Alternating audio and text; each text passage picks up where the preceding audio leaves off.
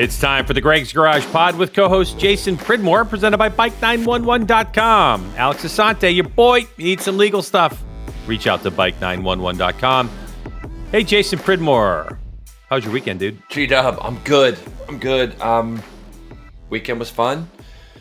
And then I got to go ride all day yesterday. I went out to Buttonwillow with Let's Ride track days. And I got to ride with Owen Williams yesterday because he's stepping up to super sport. So got to ride with him all day. And it was great, man. It was like one of those perfect days. Weather was great. And we got quite a few sessions, which was nice. And that was it. Got up early yesterday morning and just ripped out there. Speaking of that, right? Owen Williams stepping up to super sport. Mm-hmm. Did you see the email that we got about the entry list for Barber? I did not. 28. I'm not going to name names because I don't know if this is public knowledge yet, but 28 in Superbike. Okay. 31 in Supersport. Now, keep in mind, we'll talk about Barber next week in more detail. We'll preview it because it's 2 weekends away. Right. But 31 entered in Supersport, which is the extended race. So that race is going to be mandatory pit stop, and I'll tell you more details about it next week. And then 43 in Stock 1000, 41 in Revit Twins Cup. Wow. And how about this, Jason? 31 entered in Junior Cup. No way. Dude, last year, I mean, we were floating at the, 18 entry kind of 16, thing? Yeah, 31. Wow. 31. Yeah, all Ninja 400s except for Aiden Sneed on the R3 and, of course, Rossi Moore on the KTM RC390. But That's yeah, dude. Yeah, but that kind of shows, I mean, I think statistically, didn't Moto America do they did some pretty good statistics last year, and that's why Junior Cup doesn't come out west. The majority of Junior Cuppers were on the East Coast. Yeah. And I mean, look, that just goes to prove that theory. That's why we don't go to the Ridge and Laguna with the Junior Cup guys. And I know that kind of sucks to not be able to come race Laguna. And I think actually the Ridge would be pretty fun on a Junior Cup bike also. But it would be, yeah. Yeah, but I think that that just solidifies Moto America's thoughts on keeping it kind of on the East Coast. Definitely. Yeah. So in this podcast, we're going to be talking about World Superbike Catalunya and what there is to talk about. There's more stuff off the racetrack, I think, to talk about at this point. Yep. Supercross, dude. Well, we're going to preview Supercross. MotoGP Le Mans, so we'll talk about that. Supercross was something else this weekend. Ugh. And as they're down, I know. It happens. It just happens so late in the season. You know what I mean? Yeah. But we'll talk more about that. And then we're going to talk about fantasy and who's leading fantasy with what we had. Is that it, Jay? We have one round left? One to go? I believe we just got one round to go. Yes. Yeah. East-West shootout. So with that, why don't we get to our news presented by ARAI? Ooh. Hey, Jason, did you know that ARAI helmets are made to wear on your head when you ride a motorcycle? Yeah, it's true. And it's a helmet, Jason. It protects your head. And it's one of the best that protects your head. As you can tell, I'm not reading. So go visit ARAIAmericas.com for more information. There's stuff there about how to fit your head and about glancing off and about, finish, paint jobs and stuff like that and all their cool systems. ARAIAmericas.com. Then go down to your local dealer, give it a try, and walk out of the store with a brand new lid. It's riding season, people. All right, let's see. First bit of information, let's talk about World Superbike. Hey, Jay, did you hear the news? Alvaro Bautista is staying with Ducati. He's got another year, just like you called it last weekend or last week's show. Wow. Shock. I mean, you know what I don't understand? Okay, so this is a bad take on my part, I'm sure. But there are certain people that you go, okay, to make a big deal out of a re-signing or whatever, you look at the Rossis, Lorenzos, Johnny Ray. You can look at guys and go, okay, that's a really big deal. If somebody's won 6 championships and they've decided to come back, or a Marquez, or whatever the case is. Alvaro, to me, he's won a World Superbike championship. What year did he win his 250 championship? I mean, I didn't mean to throw you 10 out. 10 years ago? No, I don't remember. 11 years ago or something? It's more than that? 10. Moto2's been around since... Didn't Tony win the first 10. Moto2? Tony won the first one. That's probably been 10 years ago. And he came to us in 16 and won Superbike in 17, right? Yeah, I think you're right. So, but I'm saying, like Alvaro won the championship last year, but there is unfortunately a stigma that he's just on a bike right now that is untouchable. So maybe, and then this is just to maybe in my regard, and I mean this, to win a world championship is got to be the greatest thing ever, especially at that level. But it kind of feels a little bit because of the situation. I mean, right now he's at a big advantage, people feel like. And what I guess I'm getting at it is I didn't really understand why it was such a big deal that he was coming back or retiring. Like if he comes, I agree. Yeah, you it just know, should have been like, hey, by the way, Bautista's re-signed. All right. So that just means there's no slot open for someone else to go in there. Great. But good to have him back. And by the way, there was an article on GP1.com. They were talking to his manager, and his manager basically said, oh, yeah, the whole negotiation was decided over the winter. And it was like one of the easiest negotiations with Ducati ever. It was great. That's what I'm saying. So it was though. all just blustery, Who cares? BS, and which is fine. I mean, Moto World Superbike needs something. It needs some way to give itself a shot in the arm. And a couple of years ago, it was the racing, and now with Bautista checking out, it just seems like it's just a bad time. With MotoGP kind of losing a lot of viewership, World Superbike I don't think is doing all that great.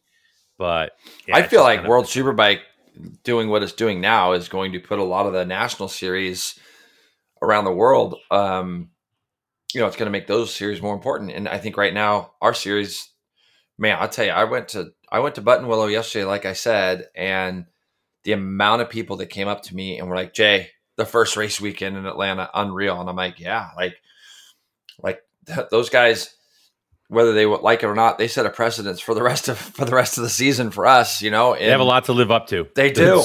Yeah, they do. So all you Superbike guys that are racing out there, make sure keep it like it was there in Atlanta, because that's getting noticed. And Jay, have you seen? I went to Moto America's YouTube channel. Daytona's got 850,000 views. That's a 2-hour and 51-minute broadcast. Amazing. Yeah. No, I mean, yeah, we're still. I really do feel like we've started to see this turn for the series over the last couple of years, especially. And even you just talking about the entries and stuff that we have coming up at Barber in a week's time. I mean, those numbers are really high, so it shows that it's still important for people to come and do these races, and it's competitive. Yeah. Very pumped to see the growth and glad that we're a part of it, honestly. Sticking with World Superbike, Jay, Tom Sykes parted ways with Pacetti Kawasaki in 4 races? Yeah. And now we've learned that he's going to fill in for Mikey Vandermark on the factory BMW. Your thoughts on that whole situation? Well, I kind of been saying that I'd be shocked if Sykes finished the year where he was. I just didn't think that that's even a possibility. So when I woke up, I think, or maybe I went to bed last night and I looked at one of the websites crashed or something, and it said that they're thinking about parting ways. I love that. Like wait a minute. So they're thinking about it. So they're making it public that they're thinking about it. Like what? I don't understand. So yeah, when you look at that, you think, well, that was just a foregone thing for me. I knew that there's no way that he's going to continue there. I think that going to the BMW team is an interesting thing though, because it didn't seem like they ended on the best terms. Their fill-in rider this last weekend didn't do spectacular. I don't know what the expectation was there, but obviously the expectation wasn't met, or there's a conflict, and that's the biggest thing to keep on getting a fill-in riders. It basically depends on other series around the world now as well, right? So between if you wanted to have Haslam come from BSB, if he doesn't have a race, Sykes is a real obvious choice. They have a relationship with him.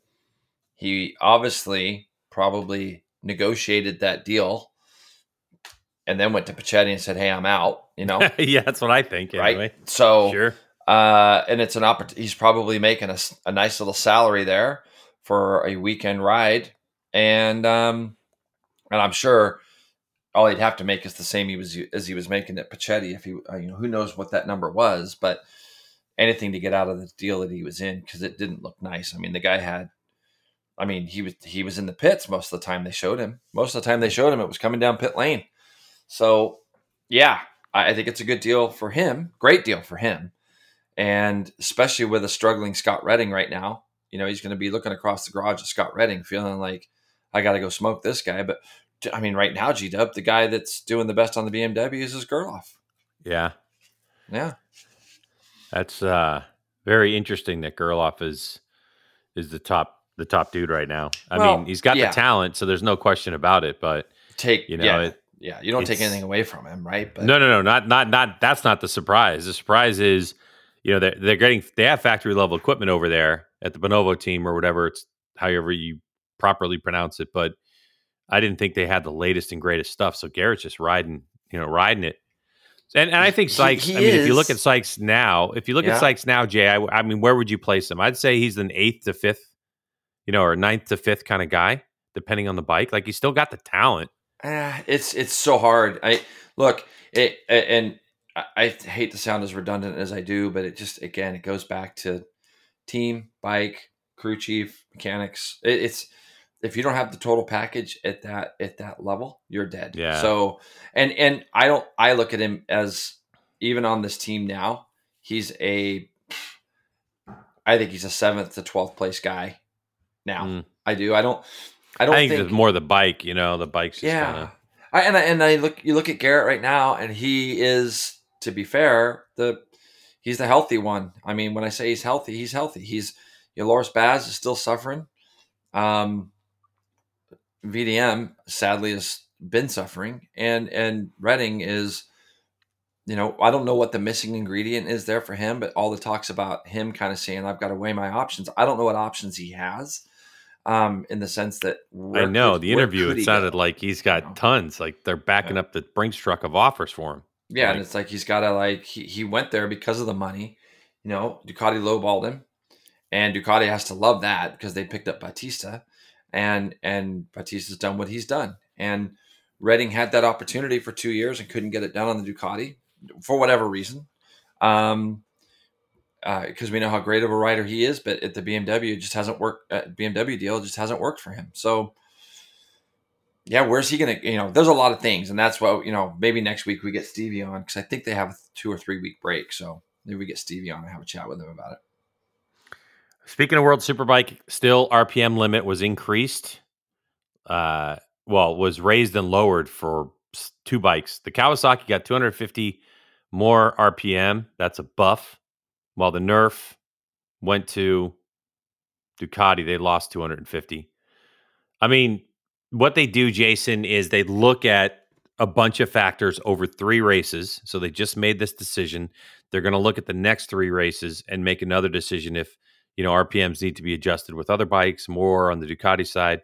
I don't really think Catalunya is a really good place to judge the 250 RPM difference. And it doesn't sound like much to some people, but it's something. 250 RPMs is definitely something. And the thing about it is you have Bautista, who is just magical at Catalunya, was in GP and everything else. And on top of that, you have a bike that rips down the straightaway. The BMW is as fast as a Ducati. The problem was, like, as Redding pointed out, he was saying that the rear tire was just cooked. Like he just couldn't do anything. So then he overrode the front and then he pulled in.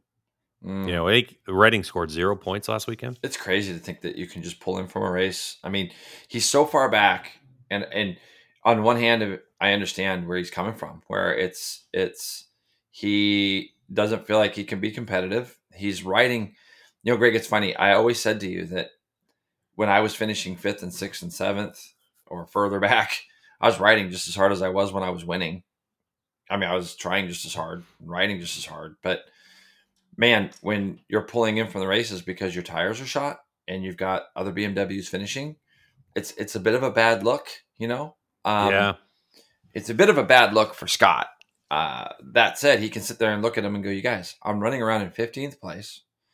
I've got no tire underneath me. You can clearly see that. And so the frustration level there is high, but to your mechanics and your crew, and, when you've gone back to the hotel and they're under the canopy having a coffee talking about it, it's not a good look that your rider's pulling in because the tires are shot. And I'm sure this has not been a Catalunya only problem. This has probably been something that they've seen in the past, and he's probably told them, like, listen, there's no upside here for me. I'm out here running around in 15th place and I can't keep a tire underneath me. But again, you look up the track 15 seconds and Gerloff's up there in a battle with guys running 8th and 9th. So what is the difference? What's going on differently? And again, us not being over there, us not really knowing the dynamics between the two teams or relationships between crew and things. We don't really know what that is. But it's not like Scott Redding's lost it and doesn't know how to ride a motorcycle. It's just that he cannot get whatever he's trying to get out of this bike. And that's it. Speaking of getting much out of a bike, how about your boy Petrucci? Danilo Petrucci's back on the factory Ducati in Le Mans this weekend. And Jason, it's going to rain. There's like a 50% chance of rain every day, like today, tomorrow, the next day, all weekend long. Petrucci on a factory Ducati in the rain. Cinderella story. Can the guy come back and win one? Can he pull a Bobier? No. What? No, he can't. But, he complains about his size. And, I mean, why not be on the fastest bike in the paddock? And, even last year, the Ducati was still a little faster than the Suzuki when he made that one-off appearance. But still. Yeah, there'll be something. Who knows what it'll be right now, but it could, it could, who knows? But no, I don't see that happening. Where did he ride the Suzuki last year? Was it last year? And it was, it was last year. It was raining and it was like, oh, he's going to, and then it rained and he didn't do anything. It was in the Pacific Rim somewhere. Was it Indonesia? Yeah, it could have been. But regardless, it's a hard task to go there and jump on that bike when those guys have been running and testing and doing all those. And those are the things that we're going to hear coming out of that camp throughout the week. Will be, it's hard to jump into a series, and it's hard. Which, fair play, it really is. He's won there before. He'll have good vibes going there. I looked at the weather this morning and hence changed my MotoGP fantasy team. I've got to do something there because I stink. So I'm like, all right, I'm changing everything. Don't give advice to anybody, please. No, I'm not. And I should tell everybody who I have. So go the other direction. But yeah, I don't see that being a thing. So yeah, I hope he does. I would love to see him kill it. It would be fun it'd be a great story. It'd be a great story. But yeah, it would be. Tough job. It would be. Yeah. Anyway, so that's your news presented by ARAI. Did you see the thing where they're like now not going to penalize Marquez?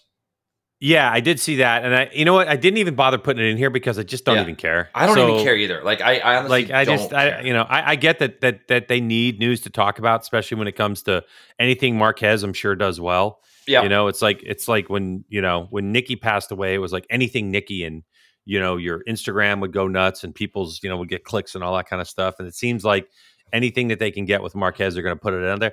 I mean, the statute, whatever. If it's not acted on in 4 weeks, it goes away. Like, who gives a shit anyway? There's 2 races now. It's one race. If he had to do a ride through, he did or whatever. I don't really care. Yeah. So, like who cares? This is what I do know. The bike's still a pile, and he's still going to tuck the front, and he's still got a high chance of getting hurt. So I hope this Calyx chassis thing works out, and I would love to see Honda back up there scrapping. I think the fantasy days of people thinking Marc Marquez is going to get on some magical bike and then have the exact same speed and no fear that he's had before from 3 years ago or 4 years ago and be the dominant Marc, that you're like, hi, that rider's gone, in my opinion.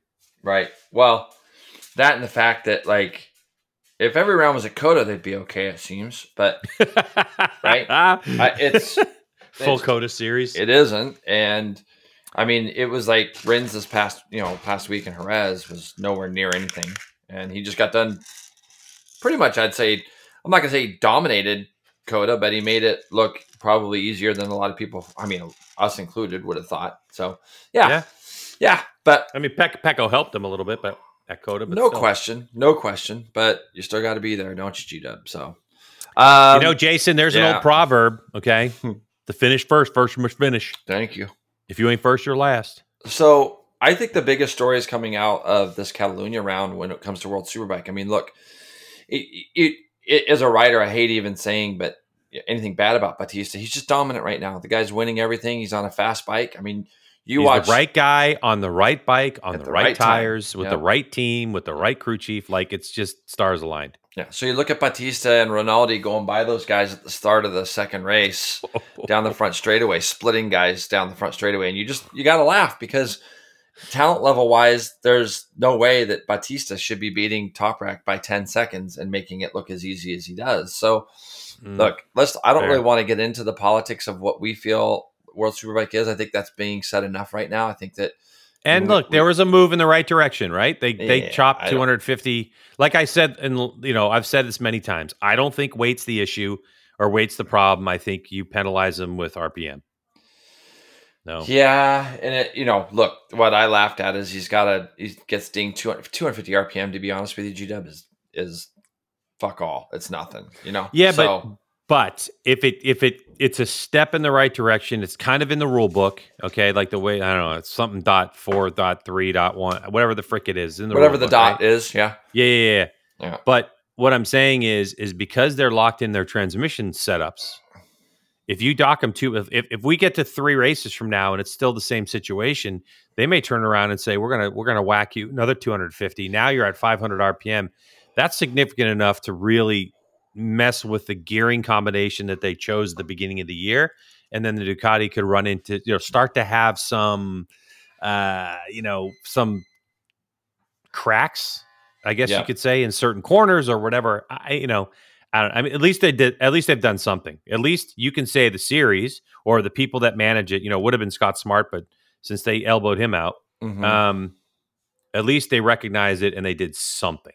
Well, it's funny, because I saw Petrucci's team boss at Barney really bitching about it, like just throwing a fit about it, and how where are all the other Ducati riders and this and that? And I'm sitting there, I'm laughing because when I literally remember talking about this on the podcast because I think that they dinged Johnny like 1,000 RPMs back in the day. It wasn't 250; it was like 1,000. It was like a bunch of RPMs they deducted from the cow. But it was I believe it was over time. Like they didn't. I don't think they whacked them. I think but I do think they whacked them like 500. We'll have to get them back on at some point. It was more. Yeah, we'll talk, or even Steve will know because Steve and I did talk about this a little bit, right?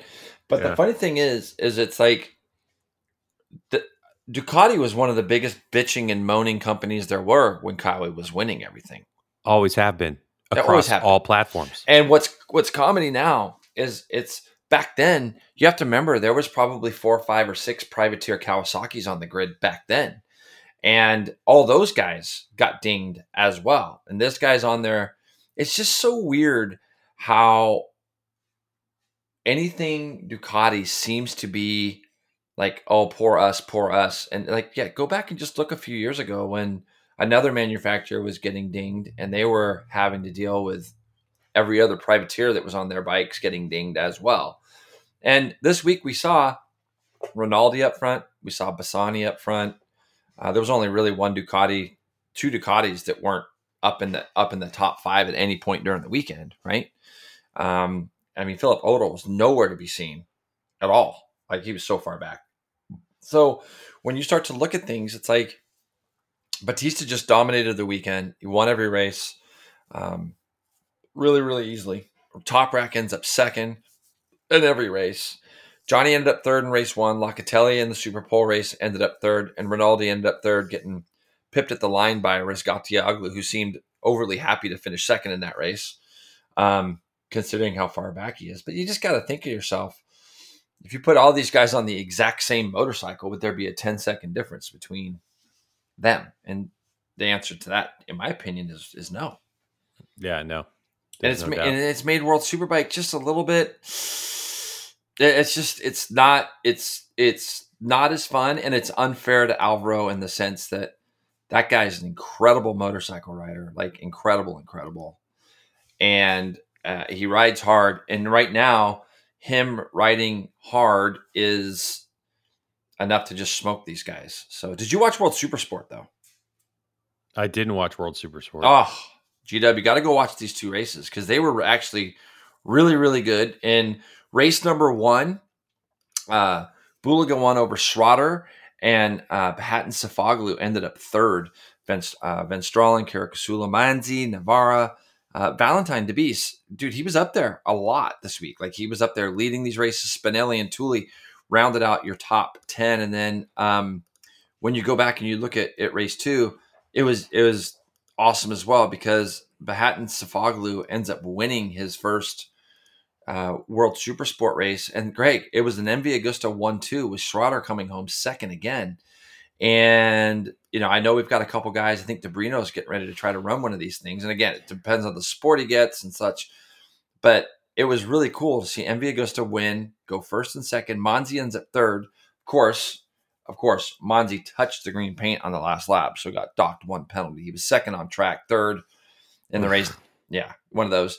DeBees ends up fourth, but he was only 2.5 seconds back, Greg. He actually rode with these leaders quite a bit on that GMT 94 Yamaha. Van Stralen, Caricasulo, who surprisingly was off pace. You know, he's usually up front. Spinelli, Tully, Navarro ended up ninth in this one, and DeRosa. So, World Supersport was super close. The racing was exciting. Leading the championship right now there, Buliga 152 over Schroeder and Monzi. Buliga's got a pretty good lead. He didn't finish the second race. But yeah, if you get a chance to go back and watch those, I know you're going to be flying tomorrow, so maybe you can. Yeah, but I'm going to archery, Jay, and archery. Unlike when we go to a motorcycle race, it's like 7 a.m. to 7 p.m. when we're there. Well, when I'm there, yeah, and so it's like I eat and then I go to sleep, or do a little bit of more research in the hotel, then go to sleep. Yeah, archery is like 2.5 hours on the range and the rest of the day free. And I'm going to Gainesville, Florida. So chances are I'm going to be sitting in a room and I just got this kick-ass Airbnb condo thing that I'm sharing with the guy who's like number 2 in the world right now. And so he'll only be able to impart so many words of wisdom, and then I'll be sitting on the thing watching racing for sure. That's so cool. Yeah, that'll be good. Yeah, that'll be good. Yeah, it'll be good. And then I'll be home. I'll be home Saturday night, so Sunday morning I'll definitely be watching MotoGP. So I'll catch up on some of that stuff. Maybe I can.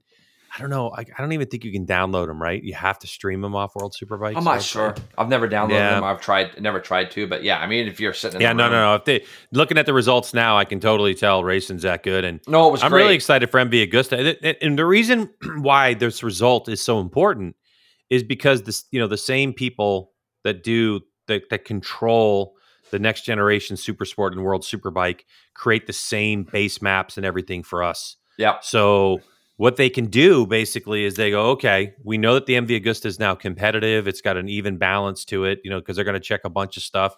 It's not just about top speed. It's obviously about acceleration and all this kind of stuff. And then they could actually do a computer simulation that's going to say, okay, this is the baseline R6 that we use base performance off everybody in World Superbike. Here's the fastest R6 we have in the US that we use as a baseline. And now we can build even a better map if they even need to make any adjustments, because the MV Agusta has already been racing in Supersport. It started at Daytona, and then with oh God. I know, dude, I'm blowing it right now myself. Danilo Lewis. Danilo Lewis. Yeah. Danilo Lewis. Sorry, Danilo. Yeah. And so they've been riding that thing. So, and then keep in mind, the MV Agusta has some mandatory parts it has to have on it in order to make it homologated. And one of them is transmission ratio, and the other one is I forgot.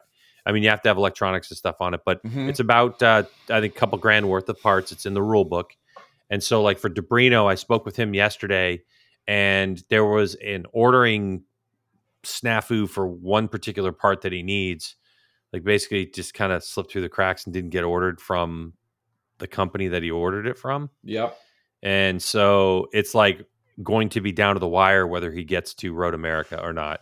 But I think that, and you tell me what you think, obviously, Jason, I think for a guy like Debrino, who hasn't had a chance to ride the MV yet, but he rides a variety of other bikes, at Road America, being that the bikes are balanced, I think Road America is going to be a really good place, because Road America isn't overly complicated, and it's a place where if the bike is driving decently off a corner, if you have the speed, through the rest of the corners and stuff, that you could probably stay in tow for a top 5 or a podium finish. I agree. No, and those guys will be grinding on that bike, I hope. I mean, I don't know exactly what they've got going as far as parts and all that stuff, but if they show up, it's going to be because Andy feels like he's somewhat ready, and I'm sure EDR has got that bike on dyno, and they're trying to get as much out of it as they can.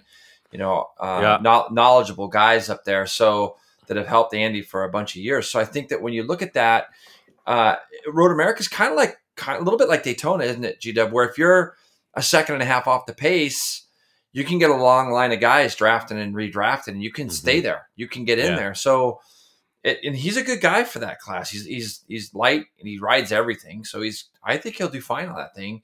But I was really encouraged because when I was watching that race over this weekend in Spain, I was thinking to myself, like, let's hope that bike's that competitive when it gets here.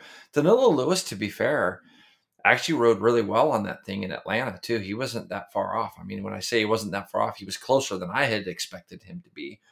And yeah, so anyways, we'll see how that goes. Yeah, looking forward to seeing how that stuff sorts itself out. Yep. By the way, Luke Power finished 26th in race I didn't even number think 2. about Luke. Yeah. Mm-hmm. And then trying to see where he was in race 1. I didn't even see him, to be honest with you. He finished 25th in race 1. So for those, Luke was here last year in Moto America, and then he's in World Superbike. So he's an Australian chap, but he's adopted American, right? Yep. Like because he's been here. So Yep. He's been here racing with us, which was cool. Yeah. So hopefully we'll get a chance to maybe talk Steve English. Jason and I have been trying to get him on for weeks and weeks, but it's between me on the East Coast, Jason on the West Coast, Steve in Europe, and both of the schedules that we have between golf and archery. You have a tournament coming up too, right, Jay? Yeah, I got a bunch of stuff coming up, so I've been on the grind a little bit. So yeah, I've been and if there's anybody that understands that, it's Stevie. So that's cool. But all right. Also, So this week too, before you go to Le Mans, Northwest 200 this week too. I know that that's not something that you're 100% into, but I watched it all last year, and it was so fun to watch. So, for those of you that are, that have even thought about it, if you go to northwest200.org, you can actually watch the races live on the weekend. I watched them on this website last year. So you can kind of thumb around there and see how it works. They practice today, and then they don't go again until Thursday, G-Dub. They ride again Thursday. Okay. And then they go again Saturday. So yeah, but it's actually really fun to watch that. So I don't know how much of it you've ever really watched, but Northwest is a pretty cool race, and I'm glad to see that they're getting it going over there for those guys. A lot of those guys make a lot of money doing doing the road stuff. But it's an interesting thing. I know some people that are doing it, which is cool. I think Patricia's over there. I think Corey West is doing it on a Twins. So yeah, my buddy Chris Sabora is over there doing it. Yeah, there's a bunch of all the main guys too, Hickey and all of them. So it'll be fun to watch that. Hopefully they're greeted with good weather. And speaking of that, we talk about MotoGP Le Mans last year, and Enea Bastianini won Le Mans in the dry. It was dry conditions. Yep. Jack Miller was second, Alicia Spargaro third, Quartararo in fourth, Johan Zarco in fifth. Marc Marquez was sixth, Nakagami, Brad Binder, Luca Marini. Well, Bastianini's not here. And that's where Petrucci's going to be filling in for him. Mm-hmm. Jack Miller switched bikes. Obviously, the KTM seems super competitive, and he likes the joint. He finished 2.5 seconds or so behind him. But what are your thoughts heading into one of your favorite tracks? Because I can't even imagine doing a 24-hour. I mean, I played that game, that track on video games, and it just looks physical in some spots, like really physical. Yeah, dude, I just got a million laps around that place, don't I? I mean, it is physical. It's fun though. I like Le Mans is a weird place. When I say it's a weird place, it's not a weird place. It's a cool place. The city is really neat. You're not that far right out of the city center when you're at the racetrack. So it's my best recollection of Le Mans G-Dub was I went over there the first time, and I was racing for a team called Phase One Endurance. I remember that. Who I won my first championship with those guys over there. And what was funny about it was I remember the morning after on Monday morning, and I went to a little bakery that was, I don't know, a quarter of a mile from the circuit, right? And I walk into this bakery, and they had newspapers out, and I was on the front page of the newspaper at the very start of the race and going through that first chicane. And I can't believe how long ago that was. It was so long ago. But Le Mans is the fans over there. We always talk about the European rounds like Spain and Italy and things like that. Man, the French are absolutely nuts about their motorcycle racing over there. And I think the fact that they've had Zarco and Quartararo to root for just make it that much bigger and better. It's very much of a carnival like atmosphere there. but they camp out, and it is, you read what the journalists say about you. You can't sleep at night because bikes are just on the rev limiters all night long. Like, it would be interesting to see how many riders stay in the paddock there because it's just so loud. I don't know how any of them Oh would yeah, sleep. yeah. Because normally you have their own motorhomes or whatever, but maybe Correct. they don't. For that was Spa when I did the Spa 20. Like the 24-hour, BMW Box Cup. I think it was Yeah. 24-hour there, and that was it. People camping out, rev limiters all the time, bonfires, like crazy, just food everywhere. Yeah, it was. like it's. I had to get away from the racetrack, dude. And it rained. By the way, it rained for 4 straight days. That was a 4-day event, and that's how it didn't France hold the should be. fans back from doing anything. They were all there.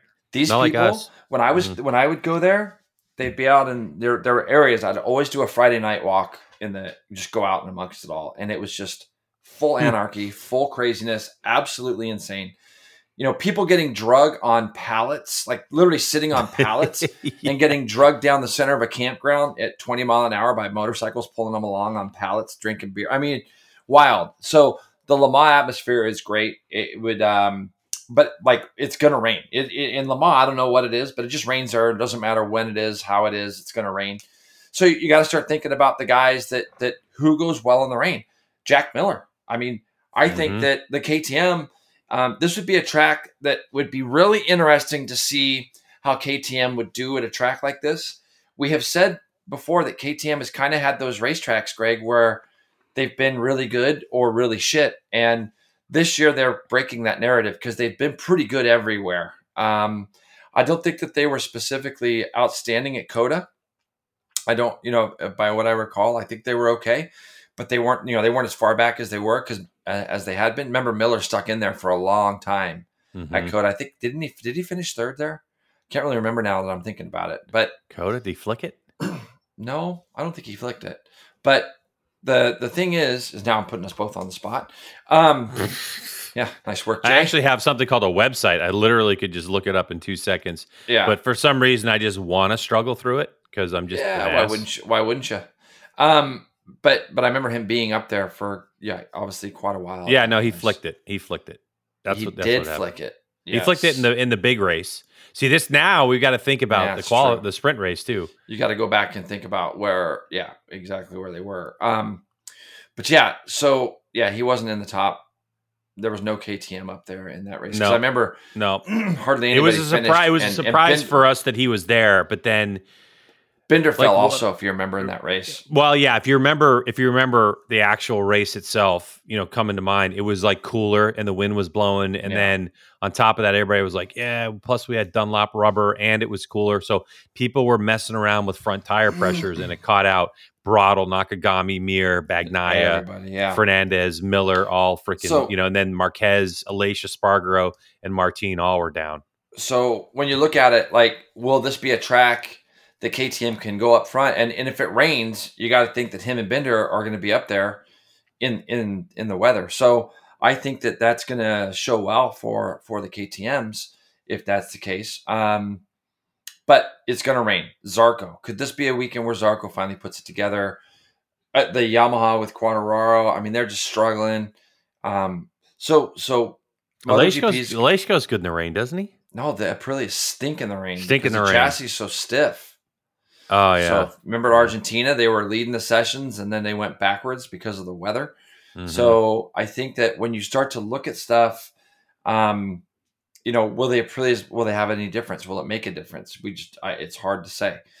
It seems like Aprilia has been kind of caught out a couple of times with that. I mean, when you look at even Catalunya, they were up front the whole time, and then they had some weather, if you remember, on Saturday Saturday for qualifying.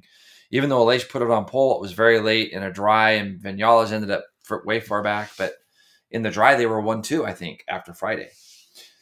So, it's going to be interesting. I think Moto 2 is going to be interesting too, especially. I was going to say, do you think Sam Lowe's can keep it rolling? I do. I think, just the little bits that I've had with him, and I saw you give the boys, Corey and James, some credit for the podcast they did with him. If you haven't seen it, it's actually a really good one. And for him, he's got a whole different mental approach this year, I think, into what he's doing, which is outstanding. And I think winning that race at Jerez surprised everybody but him. So yeah, I mean, Moto 2 is going to be really interesting. Moto 3 is going to be crazy, as usual. So, and Le Mans, man, they, like I said, it always just throws a curve because of the weather there. So, MotoGP Fantasy, if you're part of the Greg's Garage pod group, going into the weekend, I'm just looking to see who's leading real quick, G-Dub, while we're I know it's not me. It's TB Simmons 133. I'm like the opposite. It's Troy. That's right. Troy's leading it. Troy Simmons leading it over, I think, Jack Roach, and then Rude. He is, yeah. But again, Troy's only got one turbo boost left. Yeah. Sorry, we got to give all these guys have used them. Red Tail Racing in 7th is Sick 58 Forever in 3rd is the only one, or in 5th rather, is the only one that hasn't used in the top 5. And then, but see, here's the thing, Jay. Troy has got a pretty strong team. Who started with 15 million, right? And his valued team is 16 million, where amazing. Jack Roach's team is worth 14.8. But Rude Dude, who's in 3rd, his team's only worth 13.8 million. Oh, he's got Pedroza on his team, so he's probably got to get rid of him. But it's, and what's interesting about that is as the value of your team goes up, the deeper we get into the season, the more you can kind of see who's going to be pulling away. Where you got trapped at like 13 million and you were done last year. I'm kind of digging that grave for myself right now as well. I definitely think it definitely helps you to be able to have 2 people that you can swap over. So I've already made some changes to my program this week already, just because I'm like, I can't, I've got to do something. So we'll see. I mean, I stink, as we said. So look, if you're a part of that with G-Dub and I, thanks for being a part of it. It's a lot of fun for us to razz each other and see. It just gets you invested in a different way too with Correct. MotoGP. Yeah. It's not just about your favorite rider anymore, just watching a race. Now you're actually like yelling and cursing at somebody when they hit the deck because they ruined your fantasy life. Yeah, there's everybody. You hate somebody every week, it seems like. So yeah, that was me in Supercross this weekend. Who was it that went to the LCQ? And I'm like, I hate this dude. And then next thing you know, he won the LCQ and then was getting me some points. But anyway, speaking of that, Jay, Supercross happened in Denver over the weekend. And boy, oh boy, when we talk about the premier class, what a change we had in the championship and basically just the championship in general. Early in the race, Eli Tomac led, and then boom, he came up about 4 millimeters short. And what did he do? He ruptured his Achilles tendon. It looked like he overextended his Achilles. And man, if I watched it all live, and you think about the last 2 weeks, G-Dub, just think of the last 2 weeks in Supercross. We've lost Cooper Webb, Justin Barcia, Jason Anderson, Benny Bloss, and now Eli Tomac. It's insane, man. But that's I'm surprised it doesn't happen more often. I saw a post last night from some keyboard warriors on Twitter, basically saying that how much more can this be sustained when we're just losing all of our stars and we're doing this. Greg, I'm telling you right now, if you road raced every single weekend like these guys do every weekend at different places, the attrition level is going to go up tenfold because you're going to fall, you're going to crash, and those guys.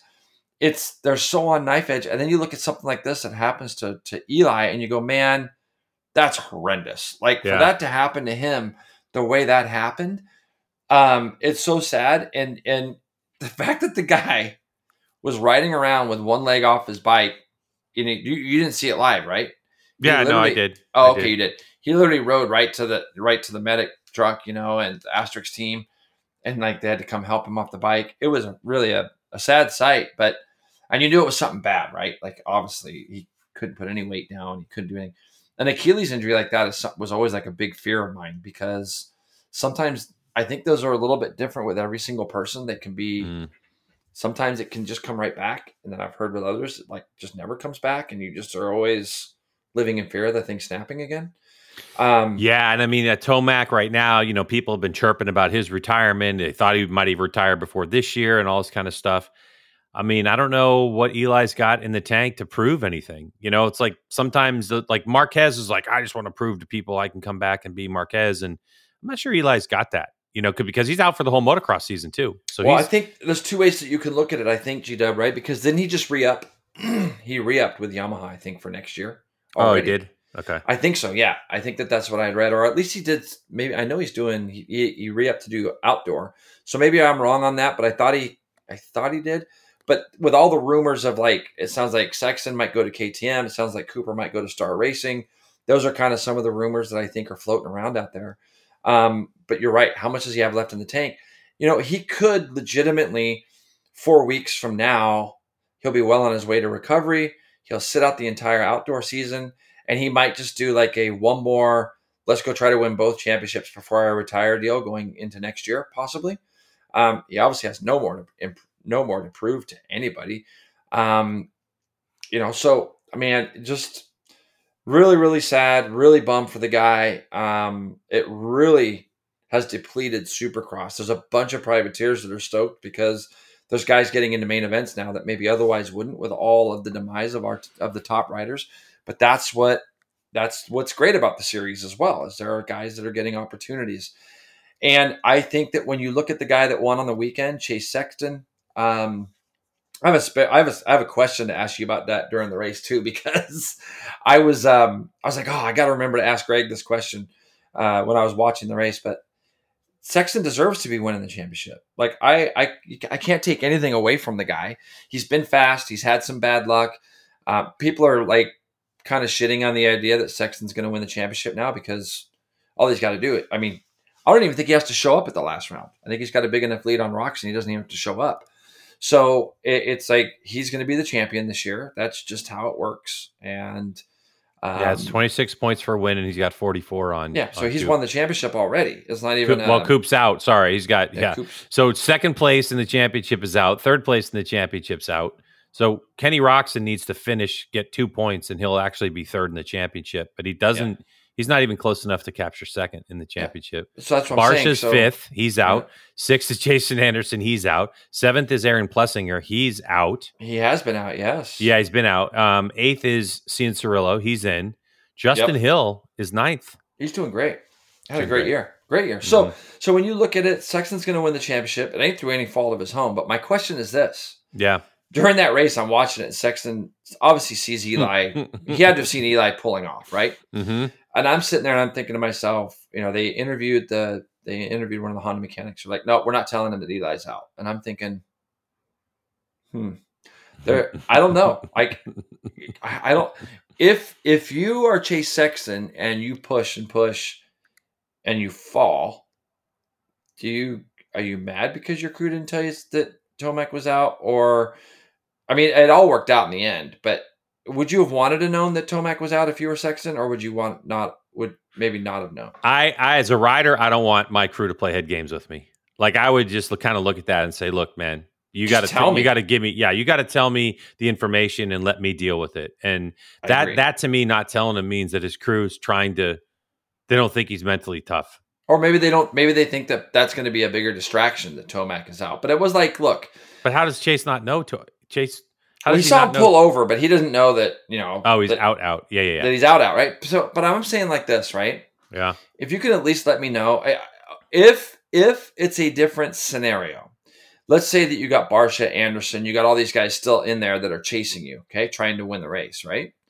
At that point during the race, they don't know the extent of Tomac's injury. Although when you see a rider like Tomac just pull off the track and go straight to the medics, they know what's going on. They know that guy is really hurt because there's no way Tomac's. And you got a race next weekend for the final race of the year. Yeah, please. They know he's hurt. So if you've got a Justin Barsha behind you or somebody that's going to come up and rough you up to try to get by you and maybe put you on the deck, then maybe then for sure, I want to know that Tomac is out. I want to know. I agree with you. I would want to know. With nobody in the race, no Anderson, no Barsha, no Plessinger, like you said, we went down the list. None of these guys are in the race. He's just pulling away and gone. I mean, Roxon ended up picking himself up off the deck and finished, second?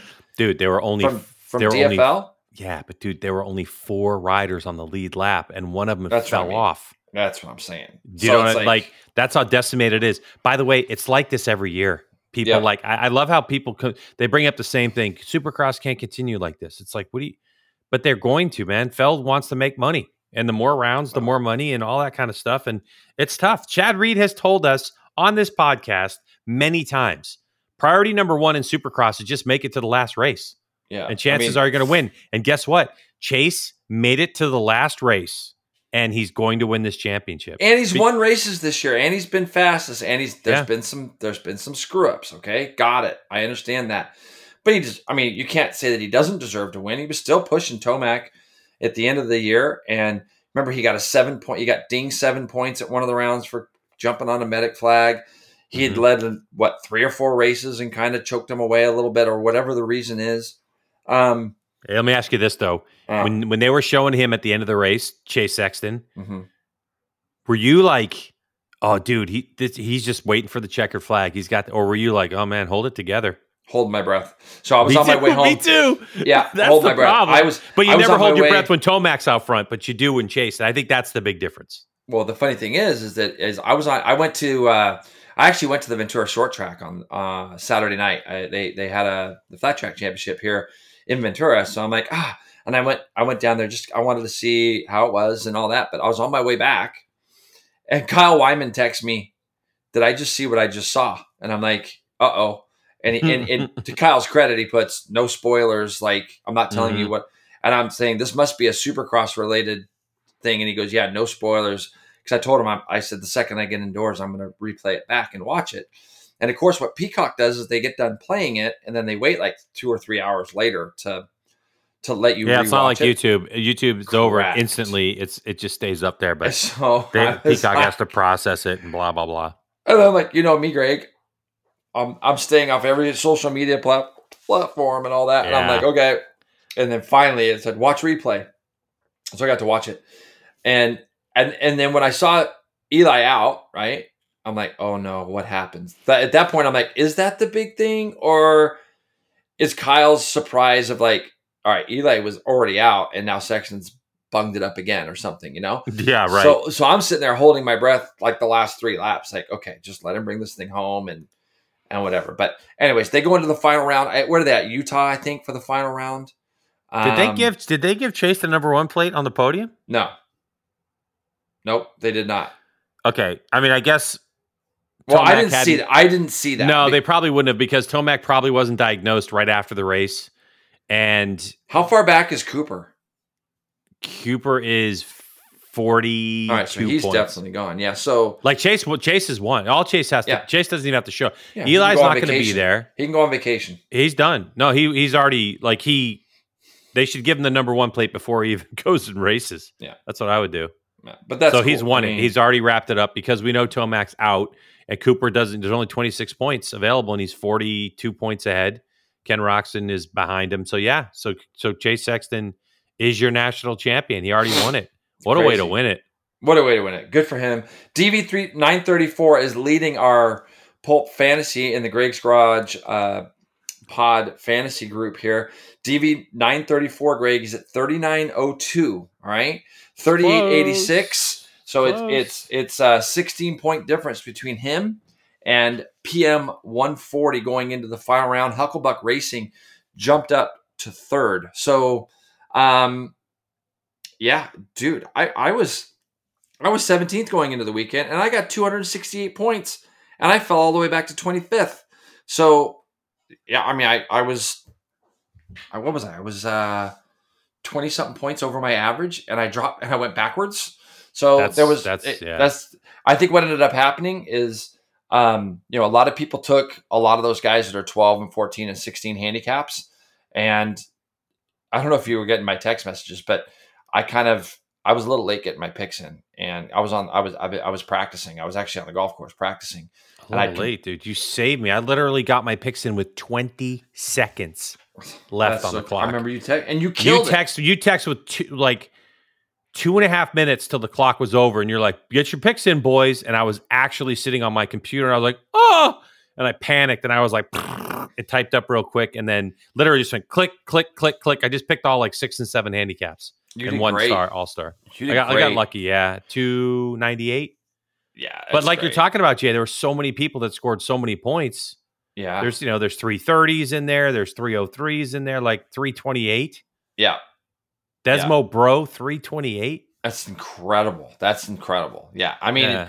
Uncle Skip went backwards, I think, too, and he scored 308 points. I'm not really sure how that works, but he's in 18th now, and he was ahead of me. I was 17th going into last week. So there were obviously some really big point scores last week. What is it? DA Racing, DeRacing 13, Yeah. 336 points. Dude, how about Barsha just wrecked someone in 12th? Insane. 352 points. Crazy. Holy crikey, man. That is just a shit ton of points. It's amazing. So, final. I wish it would I wish on the deal. Oh, you know why too? Barsha just wrecked someone, did the FFL. Yeah. But it's first lap leader. It's not whole shot award. Yeah, first lap leader. Yeah, FFL. So he had Jet. He lost 7, but then he had Tomac, so he got 15. So then the net of that was 8 points. Man, I know Savannah. She's 4th this last week. She scored 332 points. I mean, yeah, like now I understand why I suck so bad last week. The prize pool is the same in both. Obviously, it's pretty much over. The people in the top 3. It probably the top 5 may have a chance at this thing this weekend. Who are in our, but whoever's going to finish first at the end of this deal after this weekend win themselves an ARAI helmet and a set of Dunlop Q5 tires of their choice. Size matters. Then Q5s for second place and Q5Ss for third place. Same thing in the MotoGP fantasy bit. There's still a lot of racing to go in MotoGP fantasy, so don't feel like you can't join us, because even if you're not in it for the prizes, definitely go for it. And then Jason and I still haven't had a conversation about what we're going to do, because you get a day with Jason Pridmore and JP43 training, one-on-one instruction with the man himself. Yeah. He has taken Jeff White from absolute trash, just a full-blown 50-gallon trash can, to like a 1-gallon trash 35 can. gallon, 35 gallon, like a 35 almost high siding, trash breaking can. your windshield guy. Yeah, that's right. Yeah, I talked to him the other day, by the way, my brother Jeff White, and he goes, "Bro, I haven't listened to the podcast yet. Is there a mention of me in there? Should I listen to it?" He's such a beauty, isn't he? I'm like, I don't know, man. Why don't you listen and find out? He's such a beauty. He's the best. Yeah. All right, everyone, listen. You got an abundance of stuff that you can watch this week. So you got MotoGP, got Supercross. Northwest 200 is an interesting one to watch. And so you got a lot of different things that you can look at and watch. And then G-Dub and I will be back next week to preview some Barber action with Moto America. Excited for that, G-Dub. And we'll be on a plane next week, so we'll have to do our podcast maybe, I don't know, Tuesday or something, I guess. And thanks everybody for listening once again, and we'll see you next week. Talk to you soon. Later.